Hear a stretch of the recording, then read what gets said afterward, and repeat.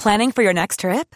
Elevate your travel style with Quince. Quince has all the jet-setting essentials you'll want for your next getaway, like European linen, premium luggage options, buttery soft Italian leather bags, and so much more. And is all priced at 50 to 80% less than similar brands. Plus, Quince only works with factories that use safe and ethical manufacturing practices. Pack your bags with high-quality essentials you'll be wearing for vacations to come with Quince. Go to quince.com/pack for free shipping and 365-day returns.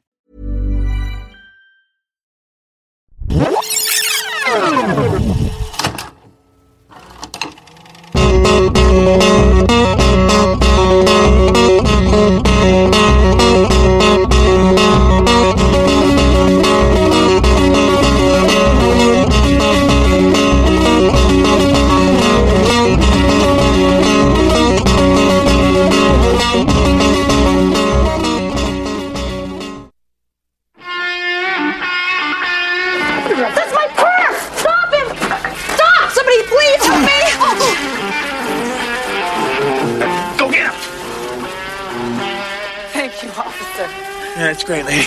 But you're a cop! He's got my old bad, Sanchez. He's running around playing cop, assaulting and beating people. Police!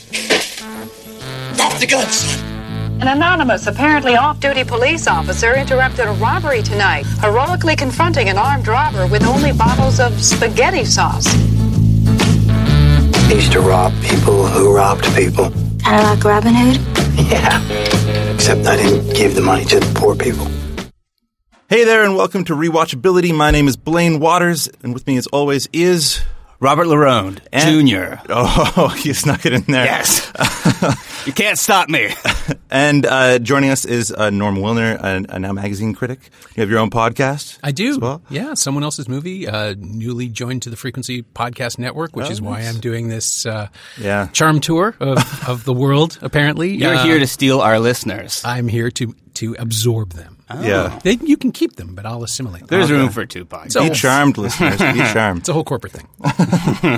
Well, thanks so much for joining. It's great. Oh, it's my pleasure. And we talked to you before about coming on the podcast, and you were like, "I don't see Miami Blues on your roster." Yeah. And that's because we had never seen Miami Blues or heard of it. This is it wasn't a movie that kind of you can say it. Happened. I mean, it happened. It happened. There's evidence of it. But we're of like a younger generation, I think. So I think like this would have come out when I was 6. Right. So sometimes these movies we just sort of miss. Yeah. Yeah, my mom didn't take me to see this one. But she would have. I think she was a fan of Alec Baldwin, you know. Yeah. And the early, the young, he was pretty young, sleek, otter-like Alec He Baldwin. kind of looks like Ryan Gosling. Oh my God, I was bit. thinking the same thing. Yeah, like I can see why they both came like big stars. They're he like has a really Gosling-esque quality. Yeah, for sure. Yeah. Well, it's the sense that he's vulnerable but violent. Right? Like this particular like performance Drive. really has that drive or even Blue Valentine where he's not like it's not an action movie in any way, but he still carries that volatility. Like that seething. Yeah. And cool. Baldwin was doing stuff like that in comic roles in Married to the Mob, the Jonathan Demme film, and he sort of plays that role. This would have been just the year after that. Yeah. Which is why they're working together again, Jonathan Demme and Demme produced this for a friend of his, and it's very clearly influenced by Demme's thing, but it is also I'm kind of amazed that I'm not amazed you haven't seen it. I totally understand it's under the radar, but I love the idea that you're coming to it for the first time now, like almost 30 years later. Yeah. Well, and that's why it's exciting to do. And it's always exciting to find movies that weren't on our radar and that have so much like interesting things going on, so much to talk about in it. So I can't wait to get to that. Yeah. But before we get to that, I want to thank our Patreon listeners. Thank you so much for going to patreon.com/rewatchability and giving us $1, $3, or $5 a month to keep the podcast going. And you get the podcast early and ad-free, which is pretty sweet. Mm-hmm. And you get some bonus episodes every once in a while. And you're staring at me waiting for the – all right. So let's get into the movie. Both of us haven't seen this movie, so why don't we go to you, Norm? When did you first see this movie, and like how did it affect you at the time? I saw it on opening day. Yeah? It would have been No, not even the spring. It was like January or February of 1990. Okay. Did you sleep out overnight Star Wars style? We didn't do that then. Movies opened in 5 or 6 theaters, and if you were not in school, you went like Friday 1:30. It's like, oh, I know these people involved. I want to see this movie. Yeah. I was familiar with the books that it's based on, a series of novels by Charles Willeford with these great Florida noir stories of a cop named Hoke Mosley and his general, I guess you could call it competence. He's not the most polished detective, and Fred Ward in the film just captures that perfectly. They were actually going to do they were going to do a television series for Amazon, I think, with Paul Giamatti, and it fell apart. But you could see that there's a continuity there. Giamatti wouldn't lose his teeth. He'd get him knocked out though. Like he'd lose them in a fight. It would be it would be like the opening scene. For sure. Or the show. Think about it, Giamatti. Yeah, but it was one of those movies that had almost no marketing. Orion Pictures was doing pretty well, right? But they were constantly in financial trouble. They were overextending themselves. So here they were sub-distributed by MGM, I think, and they just didn't put anything behind it. There were newspaper ads, and you knew it was coming. Yeah, but that was it. But the box office was like, no, it didn't do well. There was no advertising. Barely got released in the States, barely opened in Canada. But I saw it, I want to say 3 times during its theatrical run. Wow. I loved it. I thought, what was like, what captured you about it? Like, looking back now, it's easier to put into perspective. It feels like the other direction that noir movies might have taken if Tarantino hadn't come along. Right. Because Reservoir Dogs shows up at Sundance in 92 and just obliterates everything else. It reinvents the genre. This one was different. This one was another kind of character-based rather than plot-based. It felt a lot like the crime dramas of the 70s and 80s. Yeah, for sure. But without the slickness, without the production values that were starting to creep in. Yeah, it felt a lot like Fletch. Yeah, honestly, it's got a lot of shagginess to it that yeah, way. The framing is big and friendly. You get to see things happening sometimes before the characters do. Yeah, so it's not like overtly stylized or anything. There's no big camera movements or anything. It's just kind of showing you what's happening. Yeah. And the Blu-ray that's out now from Shout Factory has a transfer that is incredibly faithful. It looks like crap. I mean, it doesn't look. There's not a lot of extra smoothing done. There's no DNR. There's none of the tricks that you use to make a film look more contemporary. It looked like that then. It looked like it was being projected through grindhouse filters. Okay. And it's kind of great for that. There's a sense of, if not reality, then a sort of a grimy authenticity to the world. And you can believe these people are operating in this world without ever really getting larger attention. Yeah. That Junior Franger could leave prison, go back to Florida, kill a couple of people along the way, and just show up and reinvent himself because it's 1990 and nobody has any access to anything. Yeah. The information comes when it comes. It's relayed by phone calls and by people showing up at people's doors. I mean, it would not work now. Yeah, and it's very much like a book, like it came from. Yeah. So. Well, it's got an Elmore Leonard-y kind of vibe. Charles Willeford worked in that vein too, where he was much more interested in dialogue and character than he was in plots. There's another book called New Hope for the Dead, which is just, again, if nobody out there knows this, go read this book. It's fantastic. It's amazing no one has made a movie out of it. Is that the 4th book in the series? I think New Hope for the Dead? Might have been the 3rd. Okay. But it could have been. Yeah. He would have gone on much, much longer, but unfortunately he didn't. Yeah, 88 he died, right? Yeah. He didn't even get to see this movie. No, the film's dedicated to him. Yeah. I think he did work on the development of it. I suspect he was involved in it. But the director is George Armitage, who's a guy who made Rolling Vengeance, it could be Rolling Thunder. I always mix these up. I'm so sorry. No. I will quietly double check. I think it's Rolling Thunder, but was it Rolling? I think so. There's one where Willem Devane has a hook for a hand. Okay. And there's one with a truck. Okay. And he directed one of them because I'm so tired today that I can't actually remember which one is which. No worries. He directed that. He was part of the Roger Corman exploitation crew that came up in the 60s and 70s. He made a Nurses movie too. Okay. I think it's The Young Nurses in 1971. And it turns out I have that, which I was delighted to find. It was on this box of Shout Factory has been doing the Roger Corman stuff for years and years and years. And there's a DVD box set of all the nurses. And they sent it to me back when I was reviewing movies for the Toronto Star, I think it must have been. And I was the video writer, and they sent me everything. And I found out that I have this lost George Armitage movie. They released it once and never came back, and I still haven't seen it. But I'm kind of on a kick now. How many – do you keep all those old – because you've been a critic for a long while. And do you keep all those old videos you get sent, the DVDs and the a lot VHSs? of them. Yeah, I still have Laserdiscs from way back when. Stuff that isn't available elsewhere, like the Criterion edition of Cronenberg's Crash has a commentary track that never resurfaced, so I kept it. Wow, Laserdisc will come back. Yeah, it'll be the next thing. Millennials. Yeah, it's true. It's rarer than rare, right? Like Laserdiscs are the vinyl of the VHS. Oh yeah, they are better. They still look like garbage now, though. That's the whole problem with HD. Were you drawn to like the character in particular, or was it just kind of the world and the way it was filmed, or was there anything? The hook for me was the execution. Yeah. It was the idea that you could start a movie called Miami Blues, which is about a criminal and a cop, with Spirit in the Sky, which at the time, like that was a song that had disappeared into obscurity. I know it's on the Guardians of the Galaxy soundtrack now. Right. Yeah. But those notes kind of pounding into the movie at the very beginning, where you have no idea what kind of movie it is. Right. The had you seen like a trailer at all? I don't think I had, actually. Okay. So you went into this totally blind. Yeah, I knew the book, but that was it. Right. And again, you have no idea how it's going to be executed. Maybe it's going to be super grim. I mean, this is a movie about a guy who kills people. Right. But it isn't grim. It's like so bright. No, the it's entire almost joyful. Yeah. I don't think there's a scene at night. There's the scene in the 7-Eleven, the scene in the convenience store. Yeah, I think that's about it. I think that's and the scene where he goes and beats up Hope. Yeah, like one or two scenes, but the rest is like bright it's Miami sunshine, right. and it's all yellows and pinks, and everybody's wearing pastels. I know, it looks like an Easter parade. It's hideous, but it's actually part of it, right? Because I mean, you've got that water ballet sequence where everything is just absurdly pretty, in a way that it doesn't belong, and that Baldwin's character is just this interloper who shows up and starts taking things. I mean, that's his whole thing, right? I can have anything I want, but I don't know what I have. I don't know what I want. I blew it. I blew the line.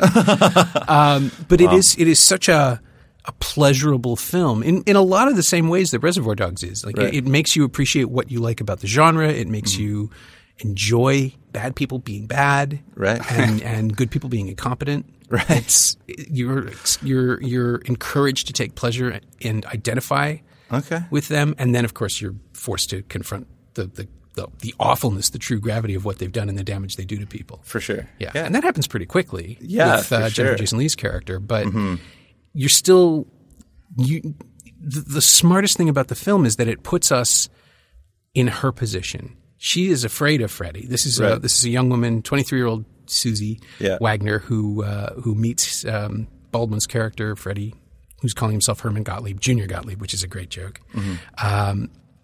In a hotel in Miami. He's just arrived. He wants a girl. She gets sent up to his room, and he decides that he's in love with her and that she should live with him. And from the jump, her character is sort of a naive person. She's not terribly bright, but she gets him right away. The great thing about this film, still now, I just watched it again last week, is that all three characters see the others for who they are. There's no illusions. Everybody's lying about something. Hoke is pretending he's not investigating something when he first meets him, and then he sort of keeps up this pretense of being a shambling idiot. Susie is pretending to be a 19-year-old hooker who's worldly wise and street smart, and Junior is pretending to be what does he call himself? Some kind of solid citizen. And it's blatantly obvious to us and to all of them that none of them is that thing. Right. That they're all lying to each other, but all of them see through it at the same time. And the only person who is smart enough to hope for a better outcome is Susie, who wants Junior to be better. That's a nice way of putting it, because when we're going to get to the rundown in just a second, but when I saw it, I was like, oh, it's too bad that she's so naive that she can't. But I like that viewpoint that she's smart enough to hope. Yeah, and she's the only person in the movie who wants to see the best in him. Yeah, for sure. Yeah, he doesn't even want to see the best of himself. No, and he can't handle it. Yeah. Ultimately, I think that's the reason he destroys himself. He destroys their relationship because he just can't be the person she needs him to be. There's I forget the name of it, but Coen Brothers movie that has the same kind of criminal character. Nick Cage plays Raising Arizona. Raising Arizona has that kind of same criminal character. I love that movie so much. Obscure Coen Brothers. You wouldn't even heard of it. Yeah, I'm thinking like No Country to Say. But yeah, he wants so badly to be good for his wife, and he cannot be. But the genius of Raising Arizona, though, is that all of his skills as a criminal become essential to their goal. To their shared goal. Yes. Which is why it's a comedy and why Miami Blues is a tragedy. Yeah. Miami Blues is definitely a tragedy for sure. Well, let's get into the rundown. Rob, do you want to tell our listeners kind of what this movie is about if they haven't seen it? Yes, I will try to. I mean, it starts with Alec Baldwin. We don't know who he is or what he is, but he is on a plane. He's flying in. He seems like fascinated with, whatever's outside the window. He looks like a child, peeking outside the porthole, exactly, or whatever it is. On the soundstage. Yeah. We sort of see like he's practicing somebody else's handwriting. Yeah. There's something sketchy about him. He picks up somebody else's briefcase. Right. Or a suitcase. Suitcase is a woman's suitcase. Yeah. Yeah, which is why, first of all, if you're a criminal, go for a man's suitcase. Those clothes are going to probably fit you a little bit better than the woman's suitcase in 1990s Miami. I don't know. He tries. Yeah. He does try. Yeah. I mean, we see him approach a couple of business guys, and they turn towards him, and he just pivots away. It's this great shark-like action on Baldwin's part. He is always there to forward. take things and not stop. Without hesitation or reservation. Mm-hmm. Gives the kid a little candy, takes his mom's suitcase. Yeah. The kid has candy. Nobody got hurt. Like that seems to be his motif, right? And then gradually we find out he's not actually benevolent. Yeah, because I wanted to like him so much in the beginning because you want to like the criminal in a way in a movie. You want to like the con man or the rapscallion because they're the underdog. But like very quickly, like I can't like this person at all. Oh yeah. Well, he breaks Hare Krishna's finger. Yeah. And that is sort of what causes the whole plot to begin to roll because that Hare Krishna dies. From shock. And soon they have to investigate this murder. And so we meet the cop who is Hoke, Mosley, who is played by Fred Ward. What a name, Hoke. Yeah. And this is like a grizzled old veteran of the police force. This is not like today's cops, they're all pretty boys and, they have all of their teeth. This is like an old dude. This is like your dad sort of cop, like for tough, sure. Doesn't share his feelings. Well, this is played by a 47-year-old Fred Ward who looks like he's about 1,000. Yeah. Oh, man. It's like Hoke has lived hard. I mean, the fact that he puts his dentures in bourbon at the end of every night kind of tells you how he lives. Wait a minute. Krishna died of a broken finger. I mean, is that a homicide? Well, I guess he died of shock. Well, it hurts like hell having your finger bent back. My sister used to do it to me when I was a kid. Yeah, but you didn't die. Now, if this was an accident, it'd be simple assault, right? However, if the guy in the suede sport coat knew Krishna's had a bad habit of dying every time he bent their finger back. Murdered one. Yeah. But also, like, this is, 2 weeks, I think, after Tremors had come out? It was right around the same time, and he's playing a mentor character to Kevin Bacon in that, but still kind of younger anyway. Mm-hmm. And it was a jarring, like, oh, that's what a character actor is. You can do any of these things. Yeah. He was Gus Grissom in The Right Stuff in '83. And it's so funny because I don't see him as a character actor because he doesn't lose himself in a role. It's like, well, with that face, that's Fred Ward. Yeah, but that's the quality, right? That's the reason you cast him. That's the character. Yeah, this guy, but he's a cop. This guy, but he's an astronaut. This guy, but he's fighting giant. And he does pivot like a little bit just to kind of lean into the role a little bit. But, so he's great. I like him in this movie. He's the one with the least to do, I think. Mm-hmm. He basically just has to get angry and get sad. But he does those variations of it. That dinner sequence in the first that ends that starts the second act of the film where all three characters are in the same place for the first time. He is. He's not doing anything challenging. Everybody else is doing harder stuff, but he holds that center so well, joking around about how, maybe you want to get in a lineup for me, and just we know who this guy is, and so do they.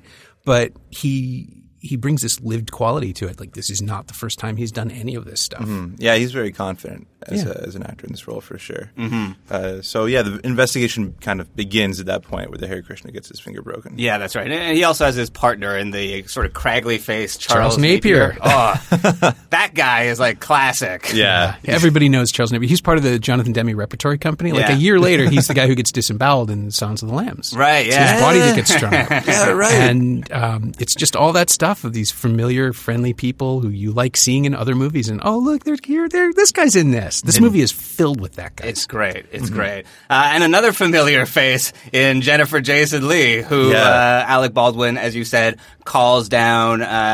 She's a prostitute. Yep, send up a girl. And they end up getting engaged and having like this romance. Oh man, this is the part where like I really hated him. He's so cruel to her right off the bat, and then there's that little hint of vulnerability that he gives. He's like, lie on your front. Like, I don't want to see your face. All this stuff. And then he like crawls in beside her and can't work up the courage to make love to her.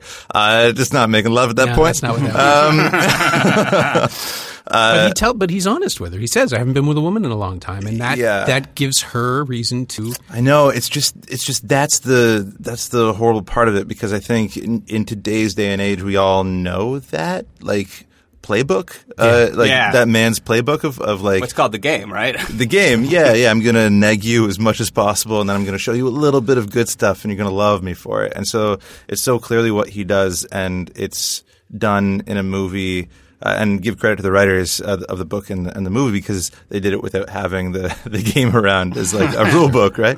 They just knew that's what that character would do, and so he does that with everyone. Yeah, He doesn't. That's the thing about Baldwin's performance. It's so great is that he really doesn't care about anything. He doesn't even care about himself. He's a psychopath. He's a pure sociopath. He's just not interested in niceties. People who he depends on for help, he'll just insult them and shit on them constantly. Yeah. And it's just who he is. Mm-hmm. And it's not a good quality. I mean, that's how we know right away this guy's not to be trusted. Yeah. But the way he bulldozes people, again, with this practiced ease of doing this over and over again. He spent most of his life in prison, we're told, but I'm pretty sure every time he gets out, he does exactly this thing. Yeah. Oh, yeah. And it's all habitual. Mm-hmm. And after a while, it becomes really clear, certainly on repeat viewings, there's nothing personal about it, which makes it worse. For sure. He's just a force that arrives in people's lives and ruins them. Yeah. It sort of reminds me of the deleted scenes in Bad Santa, not deleted scenes, the director's cut, where Billy Bob Thornton is essentially spending between one Christmas and the other, just drifting through places and conning people and grifting things. Yeah. It's the exact same thing. Yeah, definitely. Yeah. He's a con man, but not smart about it. Like it's almost like instinctual or punctual, where he has to do it. It's not like he's doing this smartly and slyly and picking people's pockets or whatever. He's right out in the open. He does seem to have a bit of a code, because he doesn't really rob innocent people. He's not like he's not going to stick you up and take all your money. That's what he says. However, if he just happens to see you being stuck up, he does what a good Samaritan will do, help you out. Mm-hmm. But then he will take your wallet. Exactly. Yeah, he's like Robin Hood, but he doesn't give anything to the poor. I think that's how he puts it. That's what he says, yeah. And he sort of like Craigslist Joes himself up to like a bit of a fortune. Like, start with the paperclip, trade it for something else. Yeah. He steals, he intervenes in a robbery, takes the person's wallet, and then uses that to buy a fake Uzi from a store, and then uses the squirt gun Uzi to rob somebody's car. Yeah. Yeah. Well, it also explains how he's been operating for so long, right? Because it's the definition of petty crime. If you're robbing other criminals, you're less likely to get reported. You're less likely to get noticed. It's the core of every Ocean's movie, right? You hit a guy who won't report it. That's a good note. I'm going to write that down. Oh, yeah. No, if you ever get into criminality, this is the way to go. Yes. Yeah, cool. Yeah. And if you already have, there's plausible deniability. This podcast is just a front for a criminal empire. I assume that's how we make our money. Yeah, we're laundering so much money through podcasts. Oh, man. Yeah. Like and subscribe. But we have more of the Jennifer Jason Leigh, Alec Baldwin relationship. They keep meeting up and sort of like strengthening their sort of thing. Yeah, it's so she goes over like head over tails, not for him, but to be with him, like to like him. Yeah. She really does some yoga to do that, like emotional yoga. She's like, they're going to both look past all of this. Yeah, they're playing house with each other. I mean, that's ultimately, he wants to look like a solid citizen. Yeah, and she is more than happy to have a house because it's what she wants. She's just fast tracked to it. But you can always tell that the reservation is there, that she knows it can't possibly last, and it isn't until she's confronted with, undeniable truth that it all comes crashing down. And right up until then, she's this sunny, supportive, happy person, or at least she's pretending to be. Yeah, well, and it's hard because at one point she does seem to be like getting what she wants, a house with him that he's renting from this old woman. But at one point he's like, "What do you want out of life?" And she tells him, and he's like, "You're getting none of that." Like, it was just a blanket denial of everything she wants in her life. And it's after they've like been calling each other husband and wife and have gotten quote unquote married, which. They didn't. Yeah, they just say it. They just say it. Yeah. So I just felt so bad for her, and I wanted I was wondering where this movie was going, because I think there are a lot of movies that show that, and the guy does something really like one thing redeeming at the very end, and you're supposed to like them. And then, and I was so worried that was going to be this movie, and I was like, how am I going to talk about that? It's not that kind of movie. With Norm. Oh my God. Not that kind of movie. Yeah. So I'm glad it wasn't. But let's get there. Let's kind of. Well, while they're playing house, that's when Hoke comes in and drops in for a visit to question them about the Hare Krishna incident at the airport. A man in a suede sports coat was observed getting onto a hotel shuttle from the airport right after the incident, and that's what Hoke is following up on. Yeah. Meeting Junior, he knows instantly that it was him. Yeah. And then stays for dinner, which is such a great unexpected scene. Yeah, this was the old days of police work where detectiving was mostly inviting yourself for dinner. He does it repeatedly, which is sort of the most charming thing about Hoke mostly. Yeah.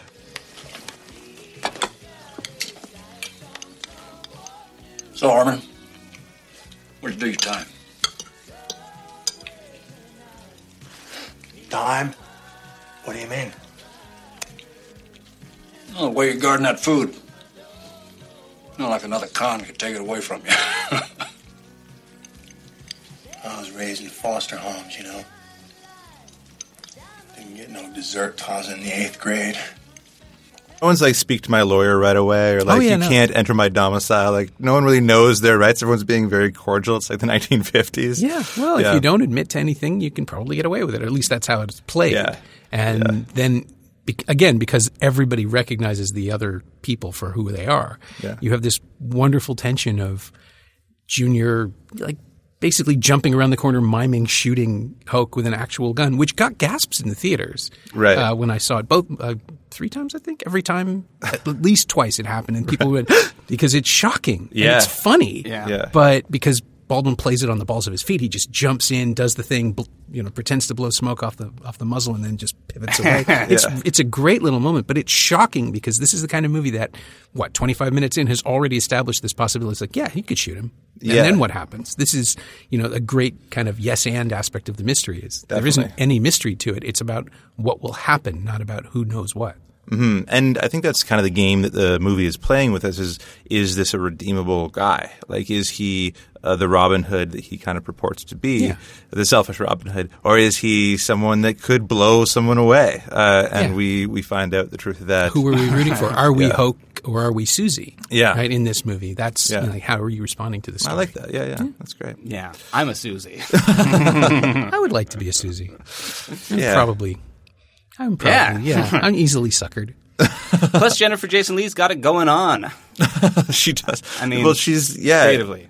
Creatively, yeah. She's like, there's 2 women in this movie, and one of them is naked twice in this movie. I don't know. It felt kind of, but she's not sexualized that way, right? There's one sex scene that is more conventional male gazy. The first time, it's really perfunctory. She's sort of bouncing around in her panties, and I was surprised every time I see it. It's like, that's not. There's no music telling you how to feel. There's no eroticism of it. It's really functional. She is a sex worker. Right. And she is getting ready because she's not physically interested, intimately, or emotionally tied to him yet. She is just doing her job.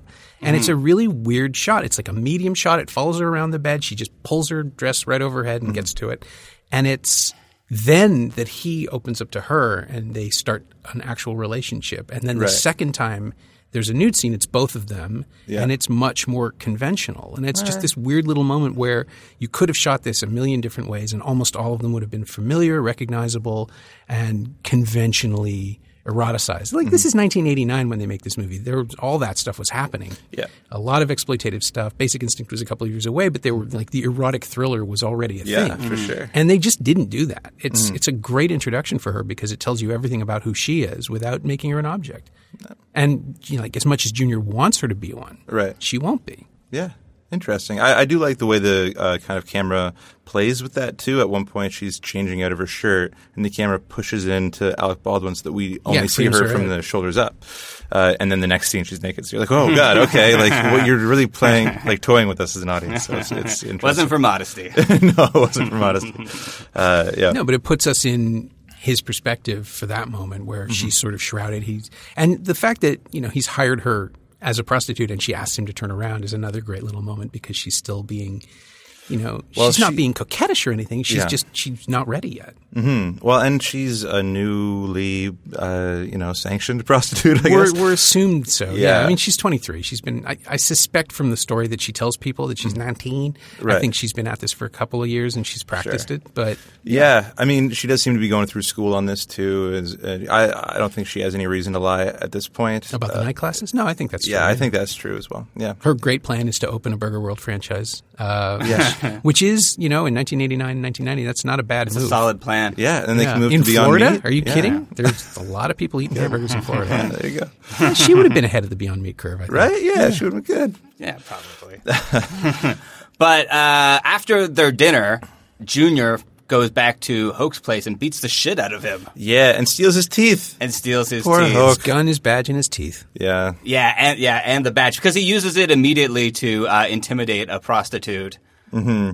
Well, and to do a bunch of other things like steal from people that are getting robbed and stop people from robbing a store and then steal what they were going to steal from the store. Yeah. So it becomes his new shtick and he's in love with it. He loves all like the power and people are just people love the badge. Yeah. Yeah, exactly. And there's this weird thing, too, that I thought was going to come up again, and it didn't quite, where he starts solving the cop's actual cases at one point.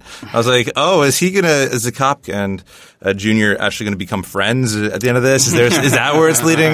There's all these things that I think movies now really tend to do, and this is bucking against that the entire time. It's true. Yeah. Ever since Heat, I just want the cop and the criminal to be buds. Yeah. I'm just like, one sit coffee. down. Yeah, have a drink. You can work this out. We're not so different, you and I. Yeah, exactly. Yeah. Except they are. So, that's great that the film never gives us that he's trying, but he's bad at it, or he's great at it by accident. And he has no skill. He shoots somebody and then says, stop or I'll shoot, which is a great moment. Yeah, for sure. And only just through sheer stupidity does he ever get exposed. He pisses off the wrong people. He goes, he pushes too hard. Yeah. And in fact, the arrival very shortly after this segment of the film is that Paul Gleason shows up as the actual corrupt cop, right? Who Hoke is now getting payments for because Junior busted up an operation and said, you're going to start sending half of this money to Hoke Mosley, which is his weird way of paying him for the gun and the badge, because he says he never steals anything. He never takes anything he didn't pay for, which is also not true. But it's just one more rationalization. But it gives us that one magnificent scene with Paul Gleason where he shows up and just does the whole, hang 10 gesture and in this ridiculous white suit. And there's a whole other movie in his performance. Definitely. And I love that it intrudes into Miami Blues and then we never see him again. Yeah. Just a corrupt cop revealing himself. Like Bad Lieutenant steps into this and steps out. This would actually be another movie somewhere else where it would end with him getting revealed. But Hoke doesn't care. He doesn't know what's going on. Even when he's got the guy's money in his pocket, he's barely putting it together from moment to moment. And it's just this great difference in styles where you have a swaggering police lieutenant. You could get that story going. And Williford had him pop up, I think, at least once in another book. But he never had his own narrative because he's just too much of an idiot. He's too loud. You go out in the world and you're exposed in minutes. Mm-hmm. And Hoke can just look at him and go, oh, this guy's an asshole. Yeah. And then get back to his own thing. Yeah, and he is. I mean, Hoke is kind of like the Rocky of police detectives. He just keeps on taking hits, and that's how he solves crimes. It seems like. Yes, that's right. If this guy beat me up, he's probably the suspect. Yeah, exactly. Yeah, that makes sense. Yeah, think about it. Yeah, Occam's fist. Occam's fist. Math does check out. Yeah. So he goes after. Yeah, but Junior just basically his crime spree continues, and eventually it sort of catches up with him a bit. Like at one point, he's at a convenience store, and of course, it just happens to get robbed while he's there, and he does his cop thing, but he tells the guy, like, if you go now, then it's fine. You don't have to, like, have this life of crime. Right. And the guy runs out the door and then drives his truck through the convenience store window and sort of, like, pins him down from the front. Yeah.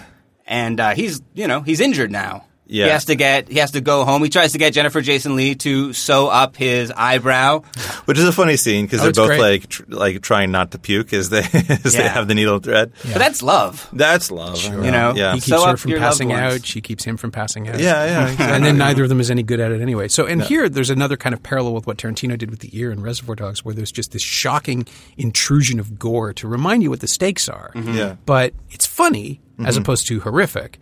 And so again, it's just another deviation that didn't take. If I still think this could have helped define another subgenre of noir storytelling, but then it just wasn't flashy enough to catch people's attention. Right. Yeah. And it is gory. I mean, the makeup is so good because when the needle actually goes into that eyebrow, you see it like being attached again, and the eyebrow is literally hanging off his face. Prosthetic makeup. Oh, it's so much better than CGI. Just that little tug on the thread. It's just Again, the whole audience goes. You feel it for sure.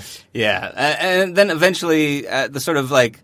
The big screw up he makes is he goes to a pawn shop and he's trying to shake down the owner for information about these coins, and she's not having any of it. It's a crappy coin collection. He just happened to steal it from somebody else in Susie's building. And it's great. Again, someone else who sees right through him instantly knows, like, really, you're a cop? What are you investigating? What's a homicide detective doing investigating a coin collection? Yeah. And she antagonizes him. He antagonizes her. Everything else goes to hell. And his fingers get cut off. Yeah, I think she wins because she definitely takes a machete and chops off 3 of his fingers. Yeah. What happened to your eye? Car accident. You should sue the doctor who sewed you up. You could make a bundle. He said it'd be fine after it scarred over. He lied. How come a homicide detective is so interested in stolen property? First of all, that's confidential information. Second of all, I'll ask all the questions around here. I'm working on a tip. Thinking of putting a stake out in here. He does shoot her. Yeah, he does shoot her in the shoulder. There are no winners in Miami Blues. Yeah, that's true. Well, Susie does okay. And then Susie takes off because she's like, you lied to me. You said you were not going to do any crimes anymore, and she takes off. Yeah, he had promised that she was she was just taking him for errands, just regular old stuff. And to a pawn shop for errands. Yeah. What? Sometimes some of us have to go to pawn shops, Blaine. Are you being judgy? I'm not being judgy, man. He said he had investments. I mean, this is technically that. Exactly. Yeah. Yeah, and then she doesn't open the door for him, so he's stuck there, and then Hoke comes after him, and Hoke's been following them all along. Yeah, because he had just met Susie at the Piggly Wiggly the day before with that wonderful, beautifully acted little moment between those two actors, between Fred Ward and Jennifer Jason Leigh. That was a good scene. Where he tells her the truth and she crumbles and keeps going. Yeah, she's good. She's good in that scene. Oh, yeah, and I forgot to talk about my favorite part of this movie, the vinegar pie. Which is a thing. Apparently. Yeah. I looked it up. Lord. I mean, I thought it could be like one of those like Depression-era recipes, like, Yeah, tomato soup. Probably where it came from. Ketchup soup. Ketchup soup, there you go. Yeah. But she makes the vinegar pie, but she puts a lot of fucking vinegar in it. I love the direction of that scene is not the best direction, I'm going to say. Just because, like, I have been distracted and, like, tipped a little more over the measuring cup, She dumps the whole bottle distracted. It goes all over her arm and hand, all over the counter. It's splashing on her. She's drowning in it and swimming, and she doesn't notice it. It's one of the best pie scenes in film since Labor Day. Well, before, really. Yeah. No, she knows exactly what she's doing. It's a test of him. Yeah. She's giving him something terrible. And that moment when she cuts into it and there's a squeak sound as though it's going through air and the crust is so hideous. It's just, again, it's a wonderful little moment that is not on the image. It's just on the soundtrack. But that awful puff of air sound that comes out, it's just, it's going to be disgusting. And he eats it because that's his thing with her. He's, the most important thing to her. He never hit me, and he always ate everything I made for him. Yeah. Yeah. Low bar. That's a low bar. It is a low bar. But that speaks to her, too. There's actually a lot of stuff about Susie that's cut that was in the book, that was cut from the film, which is Ravindra, the Krishna is her brother. Oh. Which is sort of a larger thing about how they were fated to meet, but it's not important, so they left it out, which was exactly the right choice. Junior as a random force makes absolutely more sense once you can see him instead of imagining him on the page. And Susie, they had escaped. They were basically Dust Bowl kids in the 70s. They had no money, dirt poor, and vinegar pie is something that actually is a pleasant memory for her, which she then destroys for Junior. Right. Man. Yeah. Poor Susie. So it's a sad movie. Poor Susie. Yeah. But she does okay. Well, yeah, she kind of gets off a little bit at the end because she's not – the cops let her go. Let's not question her. But she's also got the shoebox at the end, which is where all the money was. Yeah. And it seems like Coke has decided that that's okay too. Because most of it was taken from criminals anyway. Right. There's another little bit of a rationale going on. I hope she opens that burger chain. I think she's running 4 right now. She's got 4 burger worlds going. Yeah, and because she survives, but the Junior does not. Yeah. Hoke shoots him. Yeah, he won't go willingly. Yeah, exactly. It's kind of like Death by Cop. It's Suicide by Cop. Probably planned it that way somehow, and in some level, he wants it to be over. Mm-hmm. Most of his fingers have been cut off. And once you're missing 3 fingers. Actually, I shouldn't say that. My grandpa was missing at least 3 fingers. Oh, really? And he lived a full life, Mr. Alec Baldwin. Stealing from other cops and criminals? Maybe. Yeah. Take it to the grave. 2-fingered Jimmy. Well, that is the kind of rundown of this movie. We'll be back in just a second to talk about some trivia, some behind the scenes, and I think, Norm, you're going to know all this trivia. I'm old. We'll see.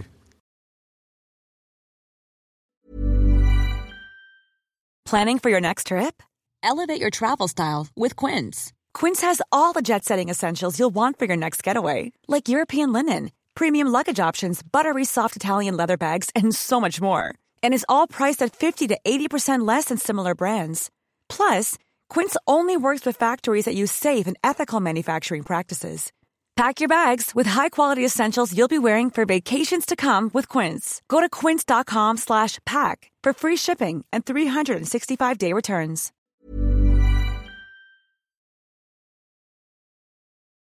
Welcome back to Rewatchability. We're talking about Miami Blues with Norm Wilner. And I have some trivia for you guys right here. Jennifer Jason Leigh plays Alec Baldwin's love interest in this film. But in what film does she play William Baldwin's love interest? I was actually going to mention that by comparison to the whole sex scene thing. It's the first question, so it's I a little just easy. Jump in Yeah, please. Yeah, Backdraft.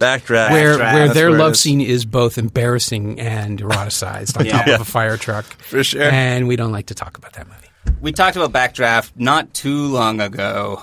Oh, there's so many good parts of Backdraft. So many good parts. It's weird. It's so 90s. It kind of holds up as an example of what they were doing, and it kind of also is embarrassing and unwatchable from shot to shot. Yeah. Yeah, for sure. Yeah. Can I ask you, Norm? And the Red Dragon stuff is just bizarre, right? Like the fact that they lifted the entire plot with Robert De Niro and Donald Sutherland from Red Dragon and Manhunter, whatever you want to call it. Oh, yeah. Like I didn't realize that. He's Firebug Lecter. Yeah. It's bizarre that it's almost – there's a scene where he talks about – oh, you love this, don't you? Oh, yeah. Well, and it's like, I just saw that movie. I just saw that movie. Sorry, you were going to say. Well, I wanted to know because, you were a little bit older than us. You were around during peak Baldwin. Yes. They were everywhere. Was there ever a competition between, a serious competition Like where it wasn't like Alec Baldwin's going to be the good one and the rest of them are going to be Everybody knew that Alec was the most talented one. Mm-hmm. Okay. And then Daniel just got weird really fast. Mm-hmm. I remember his roles just got stranger and thicker.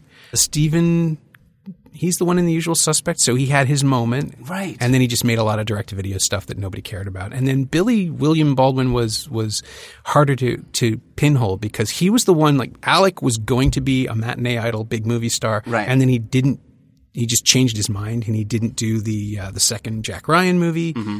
After Red October, and he sort of torpedoed his entire career as an action star, which I think for him was the right move because he's way more interesting as whatever it is he turns into in the 90s and the 2000s. Yes. And Billy Baldwin kind of stepped in to fill the void, but he's a much more limited actor. So I think Alec was always like Baldwin Prime, and then after that they were fighting on the pyramid to see who got the second and third, the peripheral Baldwins. That's tough. I forget which one is making all the Left Behind movies. Oh, that's Steven. Is it Steven? Yeah, he's the hyper-Christian weirdo one. That's unfortunate. I guess it's 1 and 4. I guess that makes sense. Yeah. Okay. Fair enough. Okay. Second question. Fred Ward bought the rights to this book so he could make the leap from supporting man to main actor, although he was in Tremors as kind of a main character. So he had his eyes on the junior role. Whom did he try to cast as Hank Mosley at first? Oh, Gene Hackman. Gene Hackman. I did know that for a second. I was like, oh, wait a minute. No, it is. It was Hackman. And Hackman would have been great. Hackman would have been great. Yeah, already old enough. Yeah. Like slow enough. He could play it. Like Unforgiven was still a couple of years away, so he wasn't anywhere near done with acting. Yeah. But yeah, I could have seen it. But Hackman played a lot of Private Eyes, were kind of adjacent characters. Yeah. I mean, there's the Conversation, obviously, but Yeah. there's a bunch of other stuff he did in the 60s and 70s where he sort of fit in, and I can see him just not wanting to do that. Yeah, but it feels like he got to play a little bit more comedy in this, and he was, kind of funny as Lex Luthor and like all that stuff. So like I felt like he could have done this role so well. I wonder if he didn't want to look weak. Because this is the book where Hoke is kind of on the back foot for the whole thing. Yeah. Fair enough. I'm not doing the teeth thing. Yeah, exactly. Keeping him. But I wonder if Fred Ward would not have worked as Junior Franger. He was too old. Yeah. Already. He wouldn't have worked as Junior. Oh, yeah. Certainly not with the Susie they got.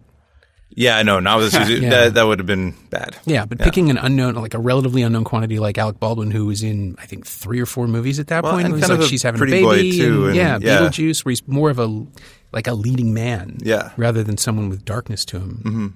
Mm-hmm. Married to the Mob has that, but he's also he's killed in the first 20 minutes, so he doesn't really get to show any real criminality. Yeah, no, this was a revelatory performance from him. He looks so striking. He's physically so interesting when just watching him move through he's scenes. He's so chaotic. Yeah. He's a chaos demon. He's manic. His eyes are crazy. Yeah. He has crazy eyes. Well, the blue, it's the Katy Perry thing, right? Like the blue eyes and the dark coloring. It's just... Yes. Katy Perry could have also worked in this role. Katy Perry could play it. I would like to see a remake. I don't see why Miami not. Blues with Katy Perry. Should have done great. Okay. Why does Katy Perry spring to mind for that contrast? Like Zooey Deschanel has it too. I don't know. Yeah, I don't know. Because Katy Perry seems like a psychopath. Well, how dare and you? Zooey Deschanel can do no wrong. How dare you? I'm going to defer to you guys on that one. All right. So there is a famous filmmaker that unites both. That's kind of like one person away from Demi, the producer of this movie, Armitage, the director, and the author of the book, Charles Willeford, as well. So what famous filmmaker kind of worked with all three of them? Well, it's Corman. You got it. Yeah, I mean, we've already mentioned him. You got to do better than that, Blake. This is embarrassing. It was so hard to find trivia.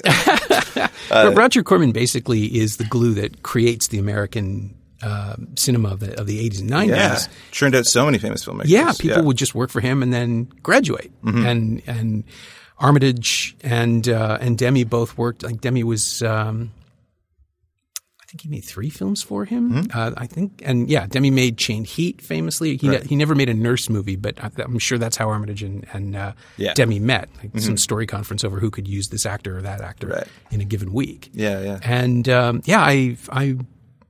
he worked with. He launched Coppola. De Palma's in favors. There's all sorts of footprints that lead back to Corman in cinema. Sure. And Miami Blues feels like a Corman movie too. It has a looseness. It has the locations look like locations. Like they didn't get permits. They just showed up and started shooting an exterior. There's the laziest gunfight in the world at the very end, which is just great because the camera seems to be racing to catch up where the bullets go. Yeah. There's they shoot at a car window at one point. And it's like, I think it shatters or maybe you just hear it, but it doesn't matter. It adds like a cat to it. going, in the background. It's just, they slap it together, and it somehow feels authentic that way. Yeah, for sure. Do you know how the author Charles Willeford knows Corman? No, I assume he wrote on something, but that he didn't don't write. know. It wasn't a writing thing. He acted in a Corman movie. Which one? The Corman produced movie called Thunder and Lightning. Yeah, he played a bartender. I don't know that. Yeah, it was. Yeah, well, it's a deep cut. So where was that when you were asking trivia questions? Well, there's part of the trivia question. How did the three? Anyway, so but it's kind of cool that I read up on Charles Willeford, and it was really interesting. He had like a crazy life. This author, his mom and brother died of TB by the time he was 10. At 13, he assumed like another person's identity and rode the rails between Mexico and U.S. He Dick Whitman somebody? He Dick Whitman somebody. Then he enlisted in the Army at 16 because the ID said he was way older. He said it was like 7 years older than he actually was, which is crazy. He must have looked so old. And then he was in a tank in the Battle of the Bulge. He has a Purple Heart, Silver and Bronze Cross. It's insane what he did. And then after he left the Army, he wrote a bit while he was still in the Army, and then he was a boxer, an actor, a horse trainer, a radio announcer, and he was a shitty horse trainer, let's be honest. Just shot in the air. But what if that was the best thing he ever did? Yeah, that's how he thought of himself. One and done. Let's go. I'm moving on. That horse was broken. Yeah, I've written books. Yes. But my real prize is teaching a horse to write books. Yeah, exactly. Vinegar Pie. That's the name of the horse. And he also studied art history in Lima, Peru, as like he was going to be a PhD. That was his PhD. But then he was kicked out because he falsified all his papers to say that he had a bachelor and master's degree. Damn. So he was just, I feel like, learning about him, I learned a little bit about Junior. Yeah, he's like a more benevolent Junior. He is. He's a little nice. He was married 3 times, so we'll see how benevolent he was. We talked to his first 2 wives, but yeah, he grifted through life a little bit, and that's why books are boring these days, because the authors didn't have sketchy con man lives. They have to imagine the sketchy con man life and then fake the book and call it an autobiography, and everybody's disappointed when they find out it's not true. Yeah, shatters into a million little pieces. I don't know if he ever wrote an autobiography, but I'd love to read it. Yeah, that'd be interesting. I couldn't find one, but yeah, I only know him through the novels. Yeah. So a bit of behind the scenes on this, just how it got made. It was Fred Ward bought the book for $4,000, and then he brought it to Demi and was like, "You need to direct this because you direct great movies, and I need to be in that." And Demi was like, "No, not at all." But my friend hasn't worked in 13 years. Man, Armitage. Yeah. Sterling endorsement. Yeah, exactly. Check out his Nurse movie. You'll see. Yeah. Well, because he hadn't made anything after those movies, and Hollywood kind of shut him out. And Demi blamed it on the fact that Armitage wasn't like a schmoozer and wasn't, hip in with the Hollywood scene. But in that time, Armitage wrote 50 scripts and tried to sell them to 50 in 10 years. That's so many scripts. Yeah. I can't imagine writing 5 scripts a year and then keep on putting them out and being like, will anyone buy this? Nope. Next one. That's insane to me. So it's cool that he did it, and cool that he finally got a break in this movie and then went on to make Grosse Pointe Blank, which is one of my favorite films. Yeah. So and one of the films that actually picks up on the Reservoir Dogs Pulp Fiction thing by being a new iteration of whatever the Tarantino thing was, the neo-noir wave that way. He followed, in that case, he didn't follow his own direction. He went with the other guy and made one of the best versions of it. Well, I feel like he's close to Junior. He could do anything and he doesn't know what he wants to do. Yeah, just emulate it. Yeah, writing 50 scripts, I feel like you don't have a direction. Yeah, at that one point, of them did get made. There's this utterly forgotten movie called The Last of the Finest. Oh, okay. I want to say Bill Paxton's the lead in that. Ooh. It's a bunch of cops chasing drug dealers in 1991, 1992. Okay. Absolutely. It was made because Miami Blues was with Ryan. He sold them another thing. Yeah. He didn't direct it, and it is just totally forgotten and forgettable. It would be a direct-to-video movie now. Okay. Or a Netflix movie probably. It's not bad, but it is absolutely generic. Right. And there were no surprises. The villain's a drug dealer. The cops are all, like a loose family that argues with everybody. And then a few years later, Heat comes along and shows you what that can be. Sure. Yeah, so this is one of those movies that isn't Heat. Sure. But he finally sold the script, so there's that. Oh, that's good. Yeah. It's good, Armitage. Yeah, and Grosse Pointe Blank is amazing. I'm sure more people know that than Miami Blues. Yeah, for 7 years later. Yeah, exactly. And even making this movie, he had a hard time because he was about to be fired off the movie, and Demme had to step in as producer. Yeah, to, Demme was his bodyguard, basically. Yeah, basically just to keep him in the business. And Fred Ward was a producer on it because he bought the rights, and then he had a kind of interesting life too. His father was in jail on the day of his birth because his father was like a anti-law criminal. He was a criminal guy, and so I've heard of those. Yeah, exactly. And then he was a drifter too. Like he drifted around the States, and Fred Ward. Yeah, Fred Ward looks like he was. Be a drifter. Yeah. I buy it. And then he wound up in San Francisco, originating roles in Sam Shepard plays. Like his start was like that's how he got onto the right stuff, right? Shepard brought him along. Yeah, and it's just like his career was like one thing, and then the next he was like in movies. You're like, how? That's crazy, Fred Ward. That was the 70s, man. Yeah. You could trip into a movie. Right, exactly. It's so much harder now, man. And Jennifer Jason Leigh, I looked at her, and I was like, oh, maybe she has a crazy past, too. Her dad's an actor, and her mother's a writer. So I was like, you were born for the cinema. Yeah. Well, her dad was killed on the Twilight Zone set. There's your crazy story. Yeah, that's a trauma that she's kind of never really reckoned with publicly, as I understand it. Yeah. Well, I mean, I think it would be hard to reckon with publicly. But I mean, can you imagine being the interviewer being like, let's talk about Vic Morrow. For all the coverage of it, though, and there was a lawsuit. There was there was a book written about that. And she is a ghost in it. She really doesn't appear. And I think that's the way. I can't conceive of someone doing that now when everybody is that intrusive and invasive. But the idea that she could just sort of pull herself back and then create her own career separate from that is pretty admirable for somebody in the late 80s. For sure. Yeah. And her mom wrote Georgia for her. Yeah, she starred in one of his mom's films. Yeah, one of her best known roles, or one of her most intense performances. For sure. She's clearly still committed to doing the best thing, the best version of whatever it is she does. Mm-hmm. And people who saw her in this for the first time would have had no idea how to process it. Although I guess by then she was already pretty well known for Fast Times at Ridgemont High and stuff like that. Sure, yeah. Cool. Yeah. But it felt like a revelation. It felt like a new person showing up. Yeah, well, she's great in this movie, and I think for me, I think we're going to go around and talk about kind of if this was rewatchable for us, and Rob and I, if this is watchable for the first time. I'd love to know how you processed it. But yeah, I think for me it was the elements were there, but like I said at the beginning, there wasn't that much style to it, and it felt like it was begging for it at times. Like it wanted something to come along and show us what to look at instead of just bullets flying into the air and being like, thing. I guess. And I think the acting is well done. Alec Baldwin is literally an insane man in this movie. Oh my God. I'm kind of scared of him. He's so manic. He's so manic. And Jennifer Jason Leigh is really great. And Fred Ward is, he gives those touches. He elevates it. And that's really great. But I don't, for me, the elements didn't really come together.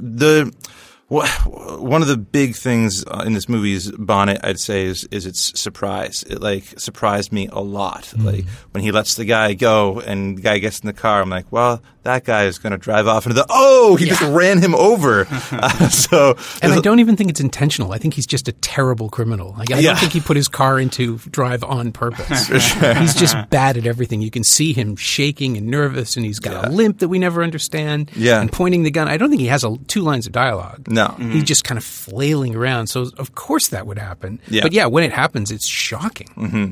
Yeah, but it's organic to the story and organic to and the other thing, I think there's just the through line of Alec Baldwin's character is hard for me because at one point he says, I don't know what I want. And that's so hard to write a character that doesn't know what they want at all. Yeah. What are they trying to do from scene to scene? And so every scene seems like a scene that is starting a character. Almost, where he's in the... Who is he now? Who is he now? Yeah, every scene is an introduction scene to him. And so it's like in the store, he's like, leave, you don't have to have a life of crime. You're like, okay, that's different from the guy who we had 3 scenes ago who was like holding someone. So and then it's kind of backfilled later where he's like, well, I was trying to be a good guy. Yeah. But I also think he sees his younger self. Like there must have been a version of Junior who didn't know what he was doing. Right. And maybe in this moment, because he's playing a cop, yeah. he's acting out some kind of weird trauma of his younger self and giving that guy the chance he never had. Yeah. Yeah. But it's left to us to kind of dig through his like chaotic character to come out with reasons. And maybe that's the brilliance of it, that we're kind of Jennifer Jason Leigh's character being like, who are you? Yeah. And how much danger am I in from moment to moment? Exactly. And how can I like you and all that stuff. And I think there's a rash of likable people wanting likable characters because of that 22 Pixar rules theory of screenwriting, where your character has to do something that saves the cat and is likable. And so every producer I talk to now is like, this person has to be likable. They're not that likable. And it's like, well, the world isn't full of likable people, and you can center on someone who's not likable. Yeah. I think of all the Tarantino films inevitably will have or not the Tarantino films, but the wave that started with Reservoir Dogs, all of those movies that came out in the 90s, they were always about well-spoken people with inner lives doing awful things. And you were on their side. You want to empathize with them. You want to sympathize with them. Miami Blues doesn't give you that because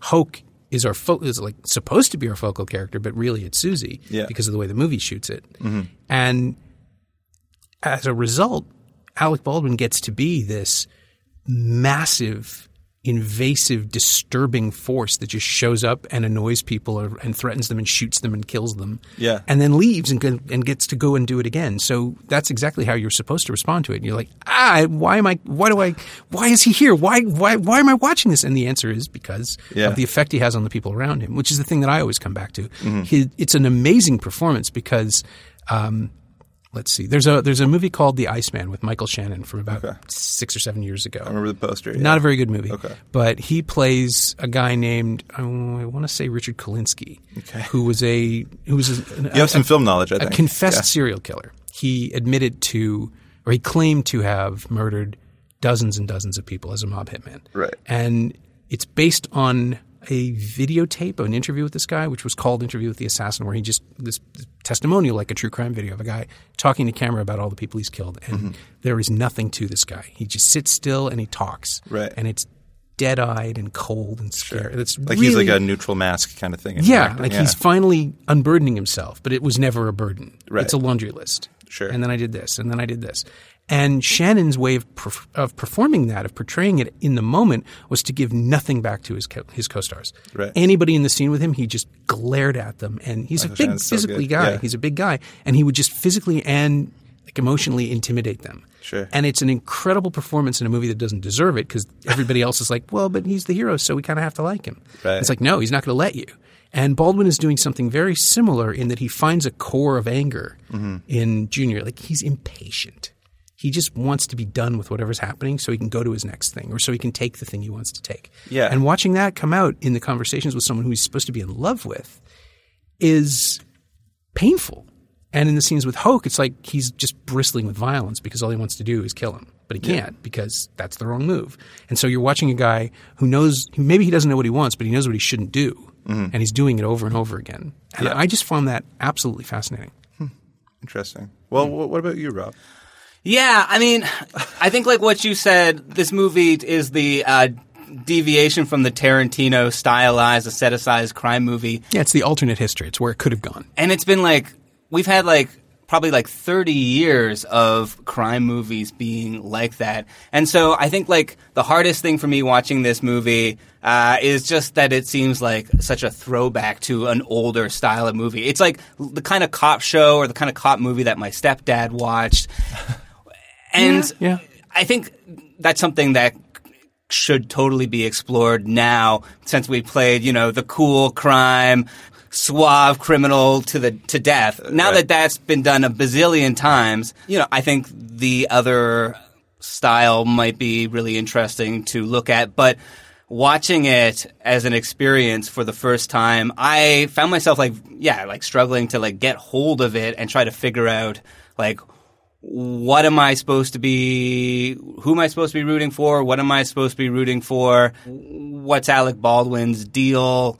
Why doesn't Jennifer Jason Leigh stand up to him. And of course, there's like lots of good reasons for that. But as a viewing experience, it wasn't super pleasant for me. However, I think having talked about it with you and sort of having thought about it and done some research after I watched it, I can definitely see what they were going for. And I think I like that it is willing to show like, an unglamorized sort of aspect of criminality. I like the whole sort of like throwback to noir style plotting. Mm-hmm. I think it all sort of like does interesting stuff. But for me, I don't feel like I have enough of the vocabulary to put it together in, at least on the first viewing. I think if I watched it again, which I might do, I think I could definitely appreciate some of the nuances in the relationships and all that stuff. But yeah, it was so hard to like Alec Baldwin because I just felt so much like sympathy for Jennifer Jason Leigh. Yeah. And there's so many movies I guess I've seen recently where like, men are psychopathic dicks to women. And that doesn't, I think that this movie does it really well. Like it shows us exactly what he's doing. It shows us exactly why Jennifer Jason Leigh isn't able to sort of confront him about it. But for me, it wasn't like a fun watch. So I'm going to say on the not rewatchable side. Right. Yeah. I'm sorry, Norm. No, that's fine. I rewatched it. I'm happy. This is the second time I've watched it in a few months, actually. Oh, really? Yeah, a friend of mine had never seen it. Nice. And I demanded he watch it. Yeah. He liked it. Well, he was sitting right beside you. Yeah. I feel like it's I'm hard I'm not an intimidating viewing partner. I sit very quietly. Okay. I have my cookies. I'm fine. I don't bother anybody. But it is funny. My wife had never seen it, and we watched it just 4 nights ago, and she did not like it. Yeah. She was not into the power dynamics, the relationships, and she thought that Jennifer Jason Leigh was too much of or that Susie specifically was too much of a doormat. Yeah. And I can see where she's coming from, but I think if you miss and at the risk of mansplaining it, if you miss the fact that Susie is terrified of him the minute they meet, then nothing else follows. Right. And so maybe that's something that doesn't show up on first viewing not easily. I mean, I've seen this. I can't count how many times I've seen it. I may be the reason it's on Blu-ray, which I'm very proud of. When Shout Factory started, I got to know one of the people who runs it, Tom Chan, professionally. I mean, we would just run into each other because I was one of the only people writing about those movies that they were releasing. And gradually, he would start saying, "Oh, we have this catalog. Is there anything in here?" And then that's interesting. They got the Canal Plug Studio Canal catalog, I want to say 6 or 7 years ago, and then there was a second bump of stuff from MGM, and I realized Miami Blues was in there, and I just sent him an email with Miami Blues all in caps. Wow. And a year and a half later, here it is. And a toy Uzi. I wish put it in there, shown up, exactly. Thought about it. But if that's the one thing I do as a film archivist, and I'm pretty happy going down on this one. That's great. It's a good one. It's a small legacy, but it's a good one. That's awesome. For people that want to check out your podcast, that is, obviously like more in depth into movies, and I mean, it's about the same as this experience, frankly. I mean, it's excuse me, it's called Someone Else's Movie. It's a show where I talk to a writer, director, an actor, or industry figure about a movie that they love but that they didn't make. So it can't be promotional. I mean, it can obviously, but the point of it is an advocacy show for people to talk about a movie that maybe influenced them or that they just saw and can't stop thinking about. And that can be kind of fun. It's on the Frequency Podcast Network. You can find it on iTunes, Google Play, Spotify, wherever you found this show, it'll be there. Great. Stalking it. And what episode? You have an episode that you like in the last little while? The platonic ideal of the show is the one I did a few years ago with Sarah Gadon on Cleo from 5 to 7. Oh, nice. Agnes Varda's first feature, and a movie that is as much about female beauty and self-image as any movie is. And Sarah Gadon, who at the time had just come off a film called Antiviral, which was very much about her creating a campaign for her character, who's a model and an actor, and she's always had this really interesting relationship with her own image. It was and she went to film school, so she was just prepared. Right. And she showed up and just that's probably the most intellectually engaged anybody has ever been on that show, and it's fantastic. That's awesome. Yeah, and also there's one with Tatiana Maslany and her partner Tom Cullen. They wanted to do There Will Be Blood, and I was worried because these are incredible, talented, powerhouse actors, and within 10 minutes we were all high on sugar and just doing Daniel Day-Lewis voices at each other. So that was a blast. Good. Well, I'll listen to both of those. That sounds great. Oh, you should. Okay, great. Well, thank you so much for coming on the podcast. Oh, it was a pleasure. Joy to have you. No, this is great. Thanks for having me, and thanks for letting me spread the gospel of Miami Blues to whoever wants it. Like kind of like a Podmash, you know? Like you come on, advocate for one of your movies. Yeah, it's kind of weird. I end up in the opposite seat, but it's fun. I like being the advocate. Yeah. It's good. It's a good position to be in. So thanks for coming on. And you listeners, you can find us at Apple Podcasts and you can rate us there. And if you don't have any money to go to patreon.com/rewatchability, then you can just steal some. Preferably from somebody people. stealing something already. If you Let's just want make to a keep moral judgment. all your fingers, then you can just tell someone about the podcast because we really appreciate that. Or you can go on Twitter or Facebook and talk to us because we always love talking to you. So thank you so much for joining us, and we'll talk to you next week.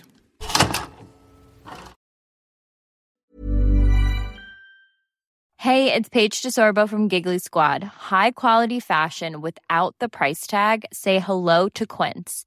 I'm snagging high-end essentials like cozy cashmere sweaters, sleek leather jackets, fine jewelry, and so much more. With Quince being 50 to 80% less than similar brands. And they partner with factories that prioritize safe, ethical, and responsible manufacturing. I love that. Luxury quality within reach. Go to quince.com/style to get free shipping and 365-day returns on your next order. Quince.com/style.